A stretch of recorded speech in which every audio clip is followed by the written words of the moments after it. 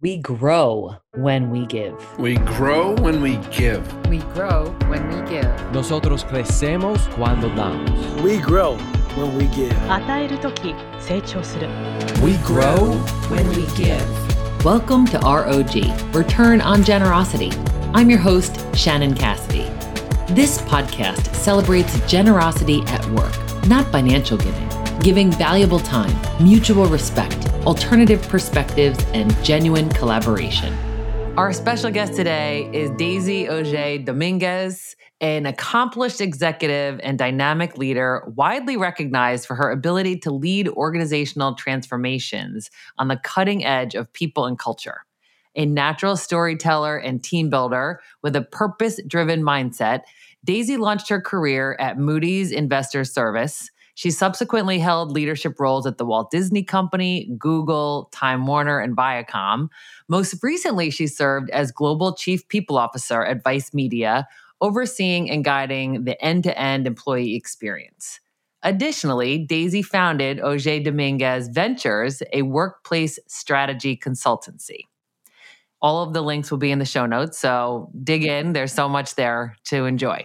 Daisy's bold advocacy for inclusive, courageous, competent, and generous management in the modern workplace positions her as a sought-after speaker and thought leader in management, leadership, diversity, equity, inclusion, workplace culture, and the future of work. Driven to build workplace cultures rooted in human-centric shared values. And we're going to come back to that in our discussion today. Human-centered shared values and purpose. Cultures that work for everyone while enhancing performance. Daisy authored Inclusion Revolution and has a forthcoming book. It's coming out in September, From Burnt Out to Lit Up, A Manager's Guide. She's been featured in publications like Harvard Business Review and Ideas.TED. Her contributions have earned her countless prestigious honors, and she's just amazing. So what I appreciate most about you, Daisy, is your transparency.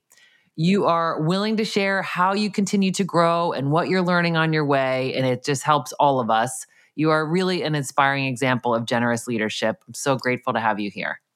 Oh, thank you so much, Shannon. I'm thrilled to be here. So please share a little bit of your background. Yeah. Most folks, when they see someone as of Latin American descent that has, I have a slight accent, they think I was, you were born somewhere else. And I actually was born in the United States. I was born in New York City to teenage parents. My father's Dominican, my mother's Puerto Rican.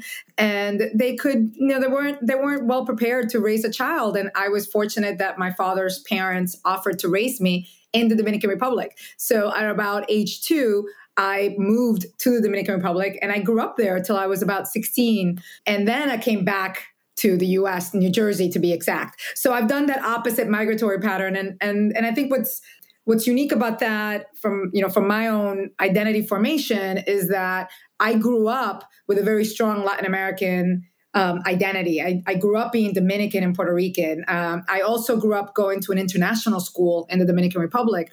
And while my parents, and I call my grandparents my parents, so I have two sets of parents, but while my grandparents who were raising me were working class, they invested everything that they had to send me to one of the top schools in the island. And that's how I learned English, which is another thing that would confuse a lot of my teachers when I first moved to the States. They were like, how do you speak English? I'm like, it happens. People do this outside of this country. But I had those different identity formations. I grew up with kids from all over the world. My best friends growing up were Danish, Israeli, Chinese.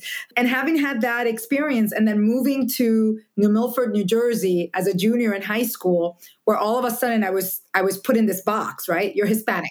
I was like, that is how we see you. And while I knew that technically that's what I was, what I quickly learned was that box put me in this limited identity visual for people, right? I was like, I probably shouldn't have been able to speak English the way I did, but I did, right? I should have been poor, which I was, right? I was like, my family was working class.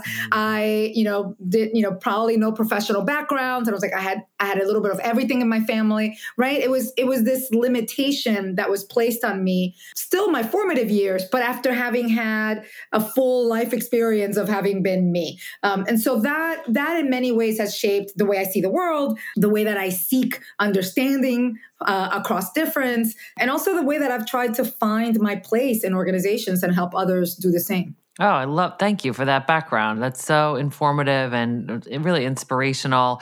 And it hurts my heart to like see you in that place in New Jersey. But I also think that is unfortunately how a lot of people feel. So like, what were some of the things that helped you to get to the place where you are now? Because that's like a hard place to be as a young person, wanting to fit in. Now you're getting relocated. So much is changing in your life. So what helped you? Part of it was not knowing any better, right? When you're an immigrant, and as Hamilton said, you get the job done. I knew I had to go to school, right? I knew that, when a lot is invested in someone, there's a lot of responsibility to do good and to deliver on that. And so, I knew very clearly what the expectations were of me to be, a good kid, a good student, and to get a good job, right? So, it was years later that I added more context to that, but it was fundamentally, those were the three things I was supposed to do, and so that helped. It also helped to have really kind and generous people in my life. I just recently joined the board of my alma mater, Bucknell, which is an incredible honor. And I often talk about my journey to Bucknell, and it began with Mrs. Smith, my high school counselor, who really just took a liking to me. And, and I have a lot of friends, especially friends of color, who had very bad experiences with their guidance counselors. And I happen to have had a wonderful one. She saw this foreigner in me, right? She saw this kid that was a little clueless, but also a kid that was, I've just sort of always been kind and thoughtful, and she liked me. She was my neighbor. She actually lived a couple of houses away from where I lived in town.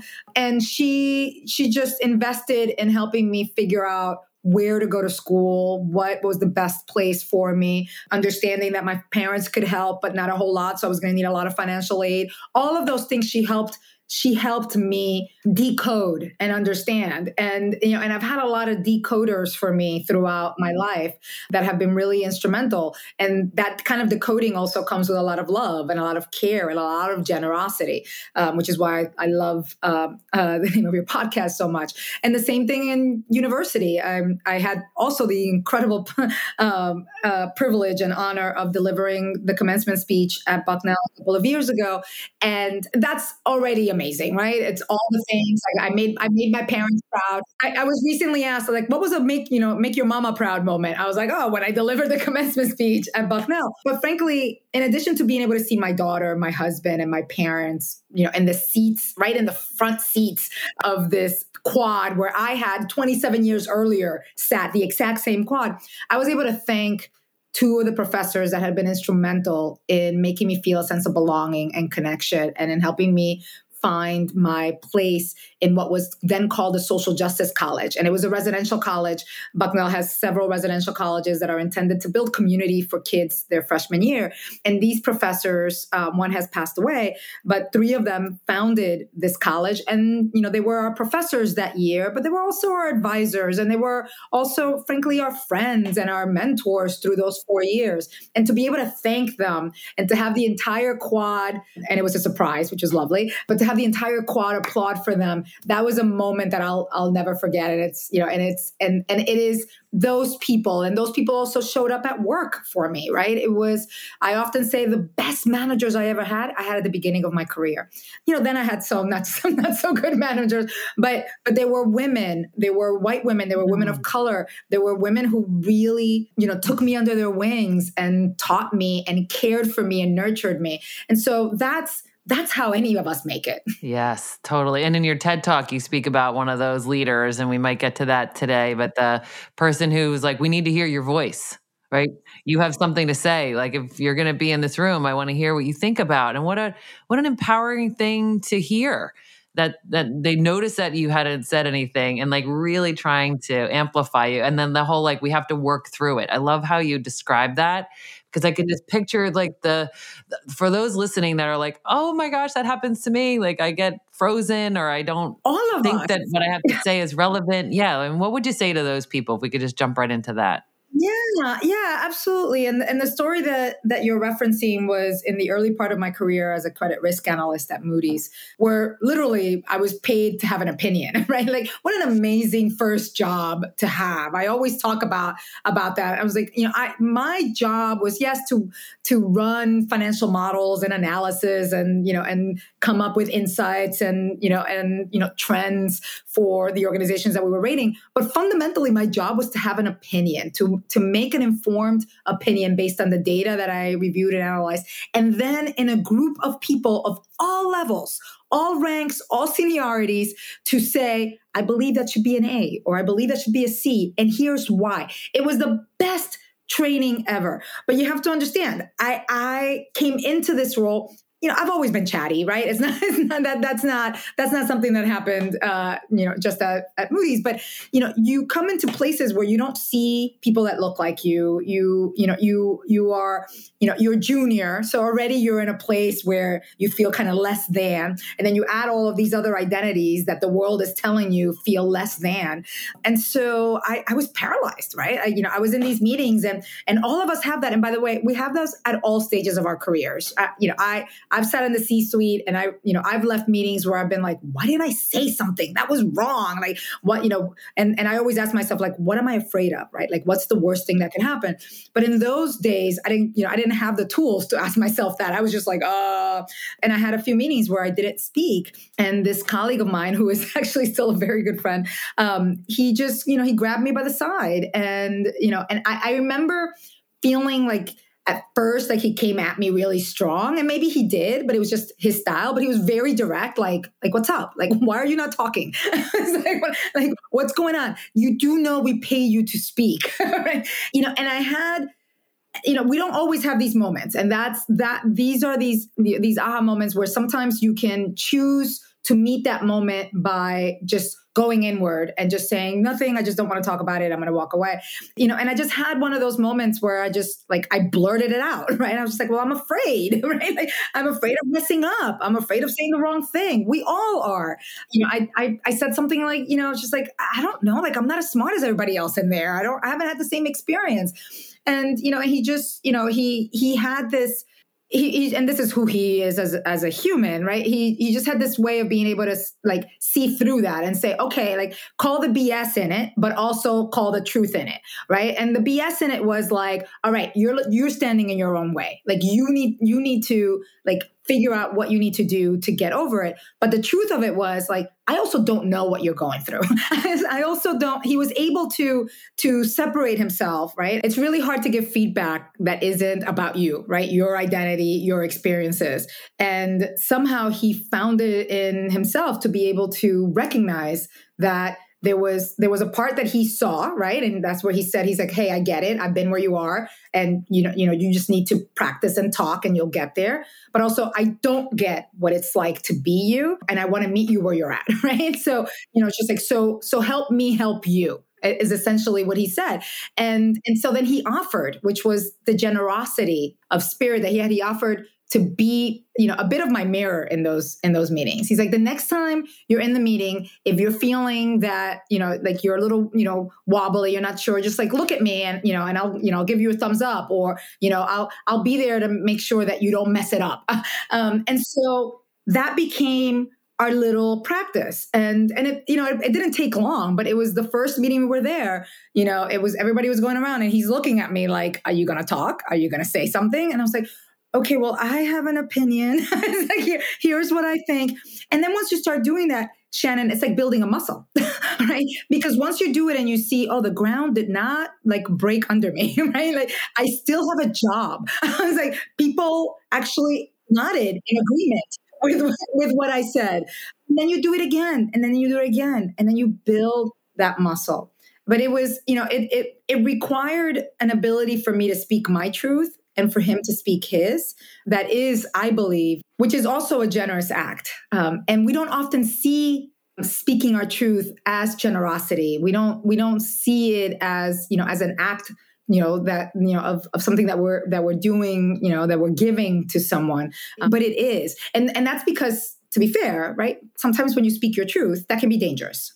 that can put you in, in a weak place. And so many of us just shrink our voices, right? We shrink into small versions of ourselves, and we don't share our truth, which is how we're experiencing the workplace, which is how we're experiencing people, which is what is good, what is bad, what is ugly.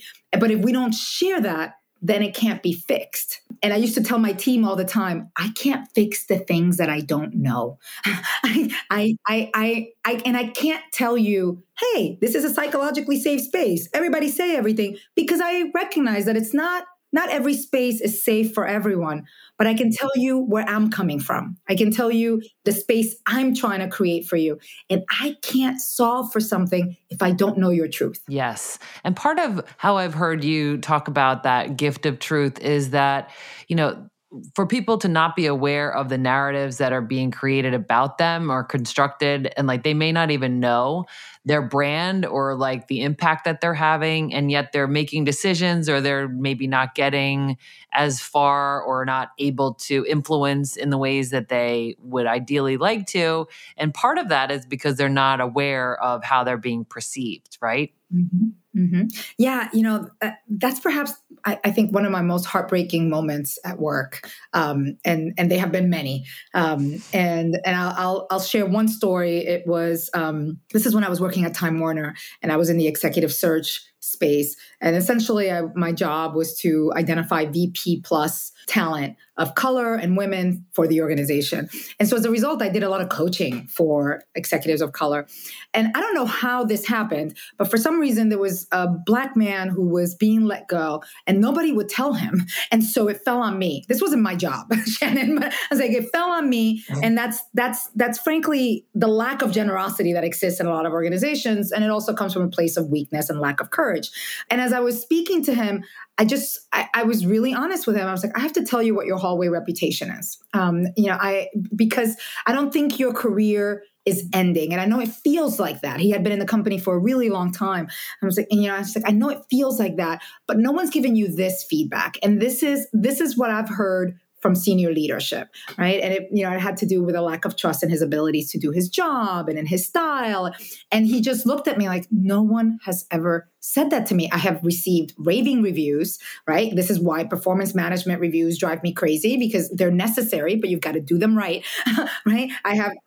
Everyone gives me positive feedback. This is all a surprise to me. It shouldn't be a surprise, Shannon. We should know. And we should not just know what people think about us. We should be in alignment with our leaders and our managers about what is working and what isn't working, right? There's a difference between being told, you're great with people. I am going to put 3 other teams under you. And you're like, whoa. I like people, but I don't have capacity to manage 3 other teams, right? It's that space, that being able to have that conversation. But we give the positive feedback because it's easy, because we like it, right? Because nobody wants to say the bad things. But when we don't give the constructive feedback, and when we don't own the constructive feedback, right? It's really easy to say, Shannon said this about you, versus here's how I have experienced you. And sometimes it is, here's the narrative that I have heard about you. It could be true or not, but regardless, that is the story that people are seeing. So how can I help you? Right? How can we think about reshaping that? Or for some people, this may be the end of the line for you. How do you think about that? So when you start your new job, you're aware of that, and you're able to course correct what needs course correction. Yeah. Oh, that's so generous and hard. And especially if you get that reaction of, this is a utter surprise. I'd never heard that before. So you have to stay with them in the moment rather than thinking of like all the opportunities that they had in the past to receive something like that. And maybe it could have been resolved. But I think that's such an important thing. And that hallway reputation, I like the way that you describe that. It's like, what are people saying about us when we're not in the room? And not in a way of being paranoid, but more like just being informed of the impact that we're making. Because very often that the intent that we have is different than the impact, right? There's like a unfortunate difference there. So just getting that kind of live feedback is such an act of generosity. I so appreciate that. And I think you're just really conscientious about communication in general. I think that's something that's like a hallmark of your leadership. So I would love to hear your thoughts on why being so conscious in how we communicate is a bedrock of being a generous leader. I think silence shapes us and it also hurts us. Throughout my career, I witnessed, like I said earlier, in the early part of my career, managers who were willing to share parts of their lives with me, right? Things that worried them, things that concerned them. And they never made me feel any less of them. They actually helped me humanize them. And it also helped me feel that I was okay feeling those things, right? Because if someone much more senior than me is struggling with just being human, then it's okay for me to do that too. And to also figure out what are the things that I can address and, and course correct and improve. And so over the course of my career, there were a lot of moments where I shrunk, Shannon, right? Where I silenced my voice, where I didn't raise my hand when something felt just kind of off and, and frankly, was racist or sexist, right? Like there have been moments in my career that I'm not proud of where, I opted for self-protection versus saying the things that I knew needed to be said. And then, eventually I build what I call my bravery muscle, right? Eventually I started realizing, I was like, oh, as I get more senior, there's nobody else here to say these things but me, right? Like if I don't say it, then who is, right? I have been in positions with a lot less positional privilege and where that was a lot more dangerous. But I was like, I with a little bit more privilege comes a lot more responsibility. So let me say a little more. And then it's been years of shedding more light on who I am. And it began by writing, right? And starting to write stories about my childhood, starting to write stories about, things that people may have known or not about me, that deeply influenced who I was. And that may not have been things that, that most people would like to talk about, having, being the child of teenage parents, right? Growing up, in a working class family, like little things like that there was just always this shame and this sense of, oh, you don't say those things. I'll tell you, when I was at Moody's, I remember I traveled a lot. I traveled throughout Latin America. I was eventually years into several promotions. I was helping rate bonds in Latin America. And one of the senior leaders on my team was complaining about having all the tips they had to pay when they went to hotels. It was ridiculous, right? But they're just like, oh my gosh, all this money we spend and we don't get reimbursed for these things and I don't want to tip. And out of nowhere, I don't, it's like, we exercise bravery in the strangest ways. I was just like, my father's a doorman at a hotel. And so I know that those tips actually go towards people's education, putting a roof over their heads. This is how people feed themselves. So, I know that it feels like it's a lot of money for you, but for a lot of people, this is how they earn their living. And it was like, I really felt like, oh my gosh, the ground is going to fall under me. Like it's what, and, and it was a little shaming, but it wasn't awful. It was kind of a quiet moment. And, and then everybody was like, oh, interesting, whatnot. But it was like, I said that and I was like, okay, nothing happened. And I spoke my truth. And it is true, right? My father is a doorman who works really, really hard. And he put 3 kids through college, right? Like that is worthy work. And so it's, and that was in the early part of my career. Now I say all the things, right? I just, I go into meetings and, I think I wrote about this in my book. I was in a C-suite meeting and we were talking about authority and we were talking about, it's like, we should be running this business like a dictatorship, right? These fragile employees, they're just asking for too much. Let's, and it was kind of it's not like they were going to do that, but it was a little bit of a joke. And I just paused and I said, I grew up with grandparents who survived a brutal dictatorship. I have perhaps a not healthy relationship with authority, right? Words like dictatorships like really, get to me. And I know that we're not supposed to say that because it's a Gen Z word, but I was like, that's actually a triggering word for me. So when we speak about this, I think we need to speak about it in a different context. So, I've had these moments where, and do people's minds change? Maybe, maybe not. But at the very least, I'm able to put out something that others may be thinking, and it may help us think slightly differently, because if I feel that way, others may feel as well. So true. And what courage to speak up and make people aware, because I think sometimes it's just a lack of awareness, but like our words matter. They create meaning. They cause people to think things. Sometimes that's used on purpose, like in marketing, and sometimes it's not, like some of the flippant comment or sometimes a statement or a reaction, especially a defensive reaction. You may not be as thoughtful about how you're communicating, but I think the point you were making earlier around like with greater authority comes greater responsibility, which includes how we communicate, which helps us to shape the culture that we create. I know that's something that you're very passionate about and have been, fully invested in, is how are we creating inclusive cultures? So I just think those are some of the things that don't seem like big things, but they really are big things. I was just looking at. Well, most things aren't, Shannon, right? Like we tend to think of like these, I worked in media entertainment, so everything had to be about, like these big events and amplifications and, and just like what is this going to lead up to the next 2-3? But it really is about those micro moments that we experience every day. That's culture, right? It's what we say and what we don't say, right? It's who we give space to and who we don't give space to.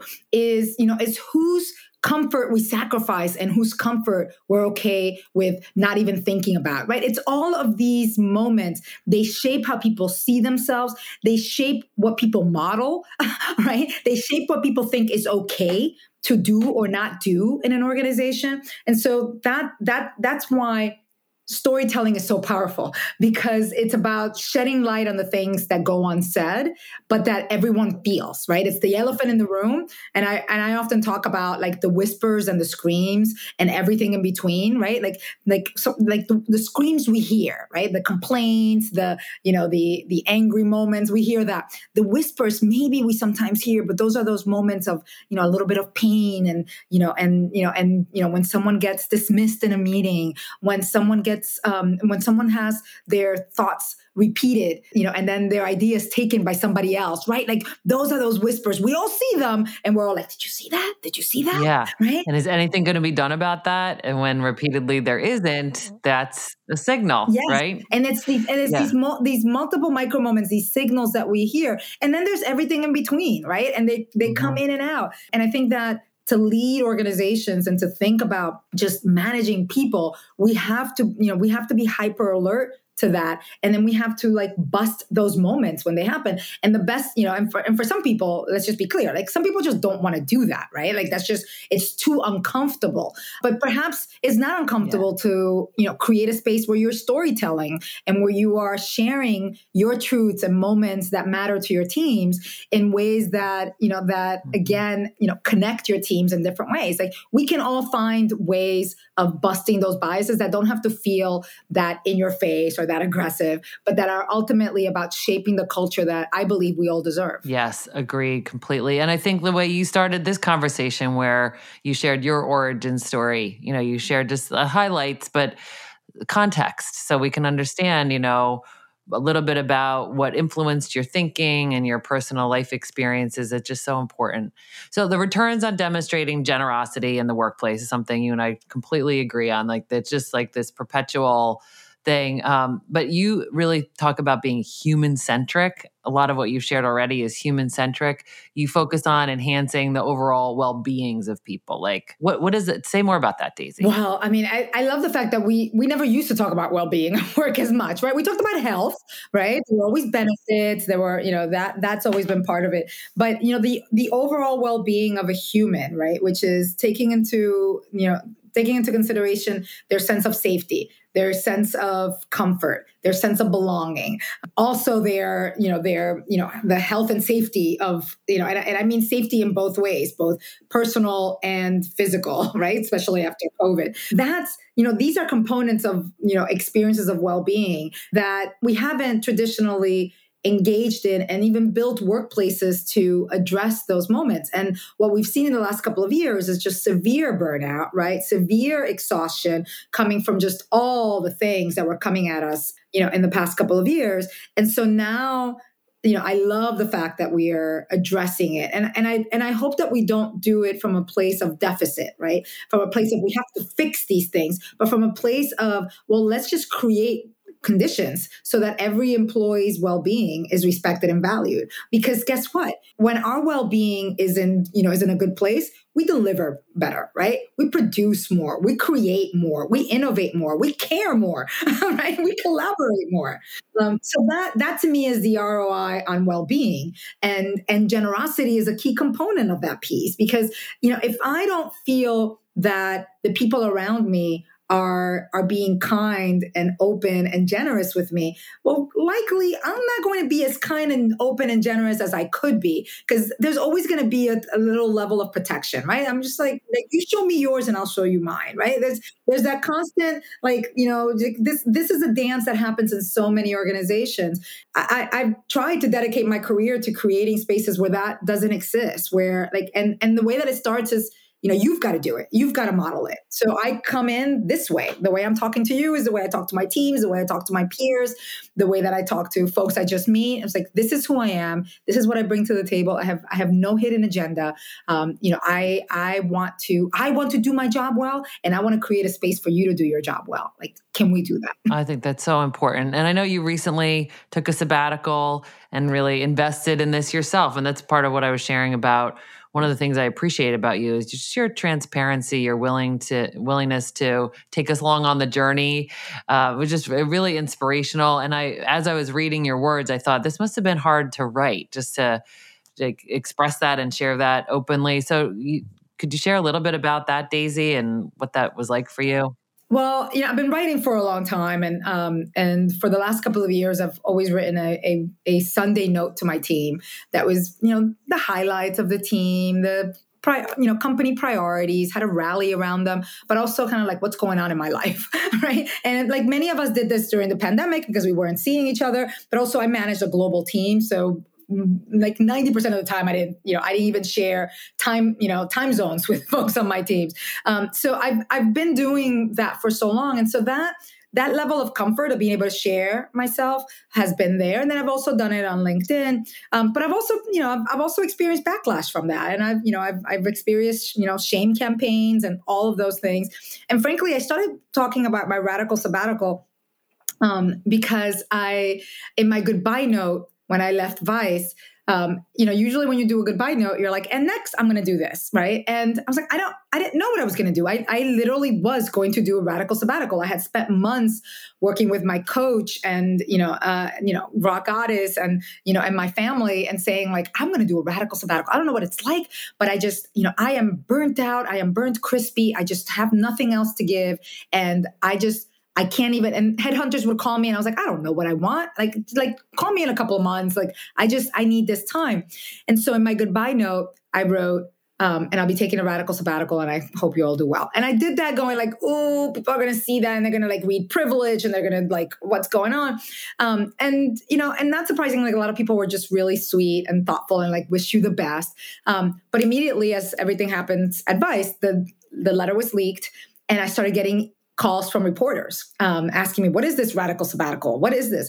And I was just so angry and a little burnt out from having been shamed in the past that I said, I'm going to tell my story. I'm not going to have somebody else tell my story. So the next day I wrote a post on LinkedIn and I talked about it.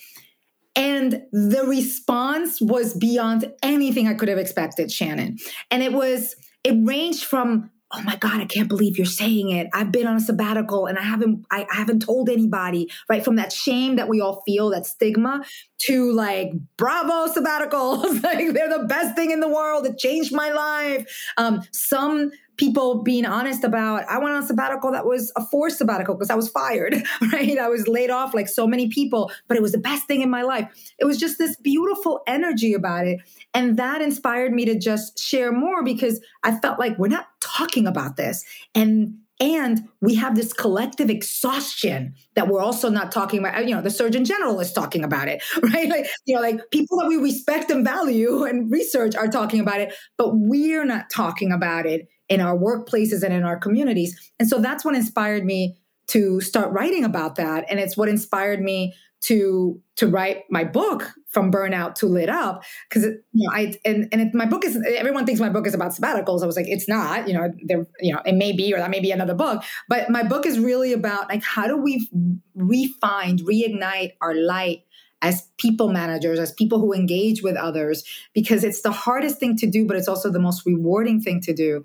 And we just don't talk about it. We don't share our stories. And I'm being really honest. I'm sharing a lot of things that, to your point, like when I write them, I have a book coach and, and she'll tell me, it's like, wow, that was a powerful story. And I was like, you have no idea how painful it was to just even remember that again. Right? But I was like, but I'm going to put it on paper because it's real. And I suspect I'm not the only person that's been through something like that. And I want to share it, and hopefully that lights a light in somebody else to share their story and to hopefully lighten them up a little bit. Absolutely. It's so relatable. And, it might be something where you think, I want to share my imperfections, or I want to share what's not going well. But I actually think it's part of our perfection. And I think we're designed this way, right? We're imperfect, and that's part of like what makes us beautiful, right? And so relatable. And so you're sharing your experiences. You're willing to say, okay, here's a way that we could go from being so burnt out and so exhausted. Because you're right, it is something that people can unfortunately all relate to.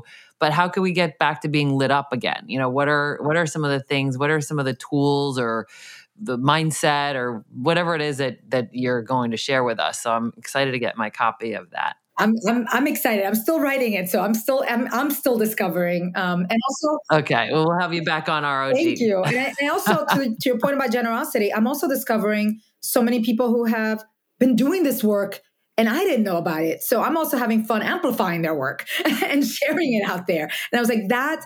And when we show generosity, right? When we deliver, I was like, it comes back to you. We never used these words where I was growing up, but I grew up with a family that didn't have a lot, but that gave everything that they had. And, and that there was always this sense of, it was partly like Catholic religion and Latin American culture. It was a little bit of all those things, but it was just very much about generosity is who we are. That is how we navigate this world, right? In our full imperfection, right? We're not perfect at it, but whenever I have something, you know what? Mine is yours, right? Mm-hmm. Yes. Oh, I love that. And it's so true. I see that in your spirit.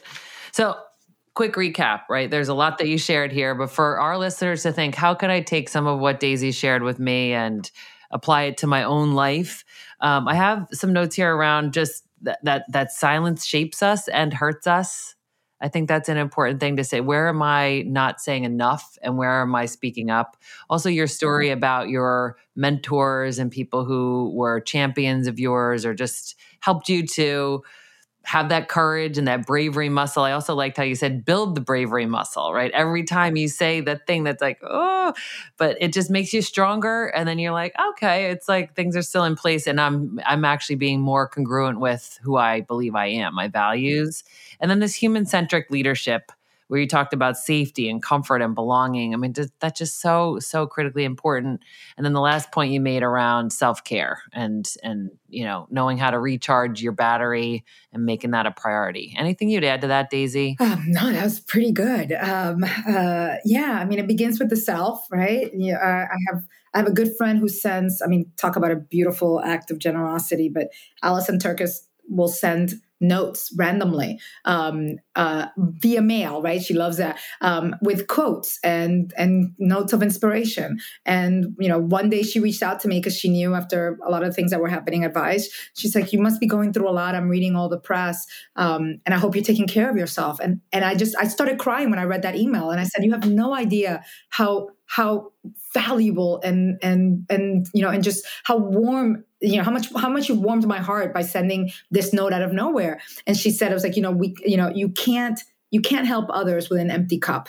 And so I always forget those moments of generosity that remind me. I was like, I have to take care of me so that I can take care of others.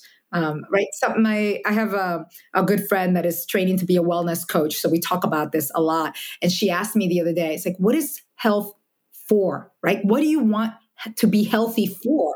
And I was like, I want to be healthy so I can give more, right? So I can have a deeper impact. And it's like, and if I'm healthy, I can do that better. I was like, and sometimes we feel, right, that, when we take care of ourselves is just this solitary act or is this selfish act. And I was like, no, it's actually a generous act. Yes. Oh, Thank you, Daisy. And thank you to Jennifer Brown for connecting us. Thank you for investing your precious time with us, sharing your story. We are cheering you on and we love your work. So please keep sharing with us.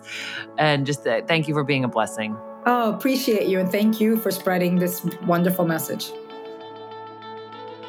Thanks for listening to ROG, Return on Generosity podcast. Please help us grow by subscribing and reviewing us on your favorite podcast player. And for more information, visit bridgebetween.com. We grow when we give. 우리는 나누면서 성숙합니다. We grow when we give. On rayonne quand on donne. We grow when we give.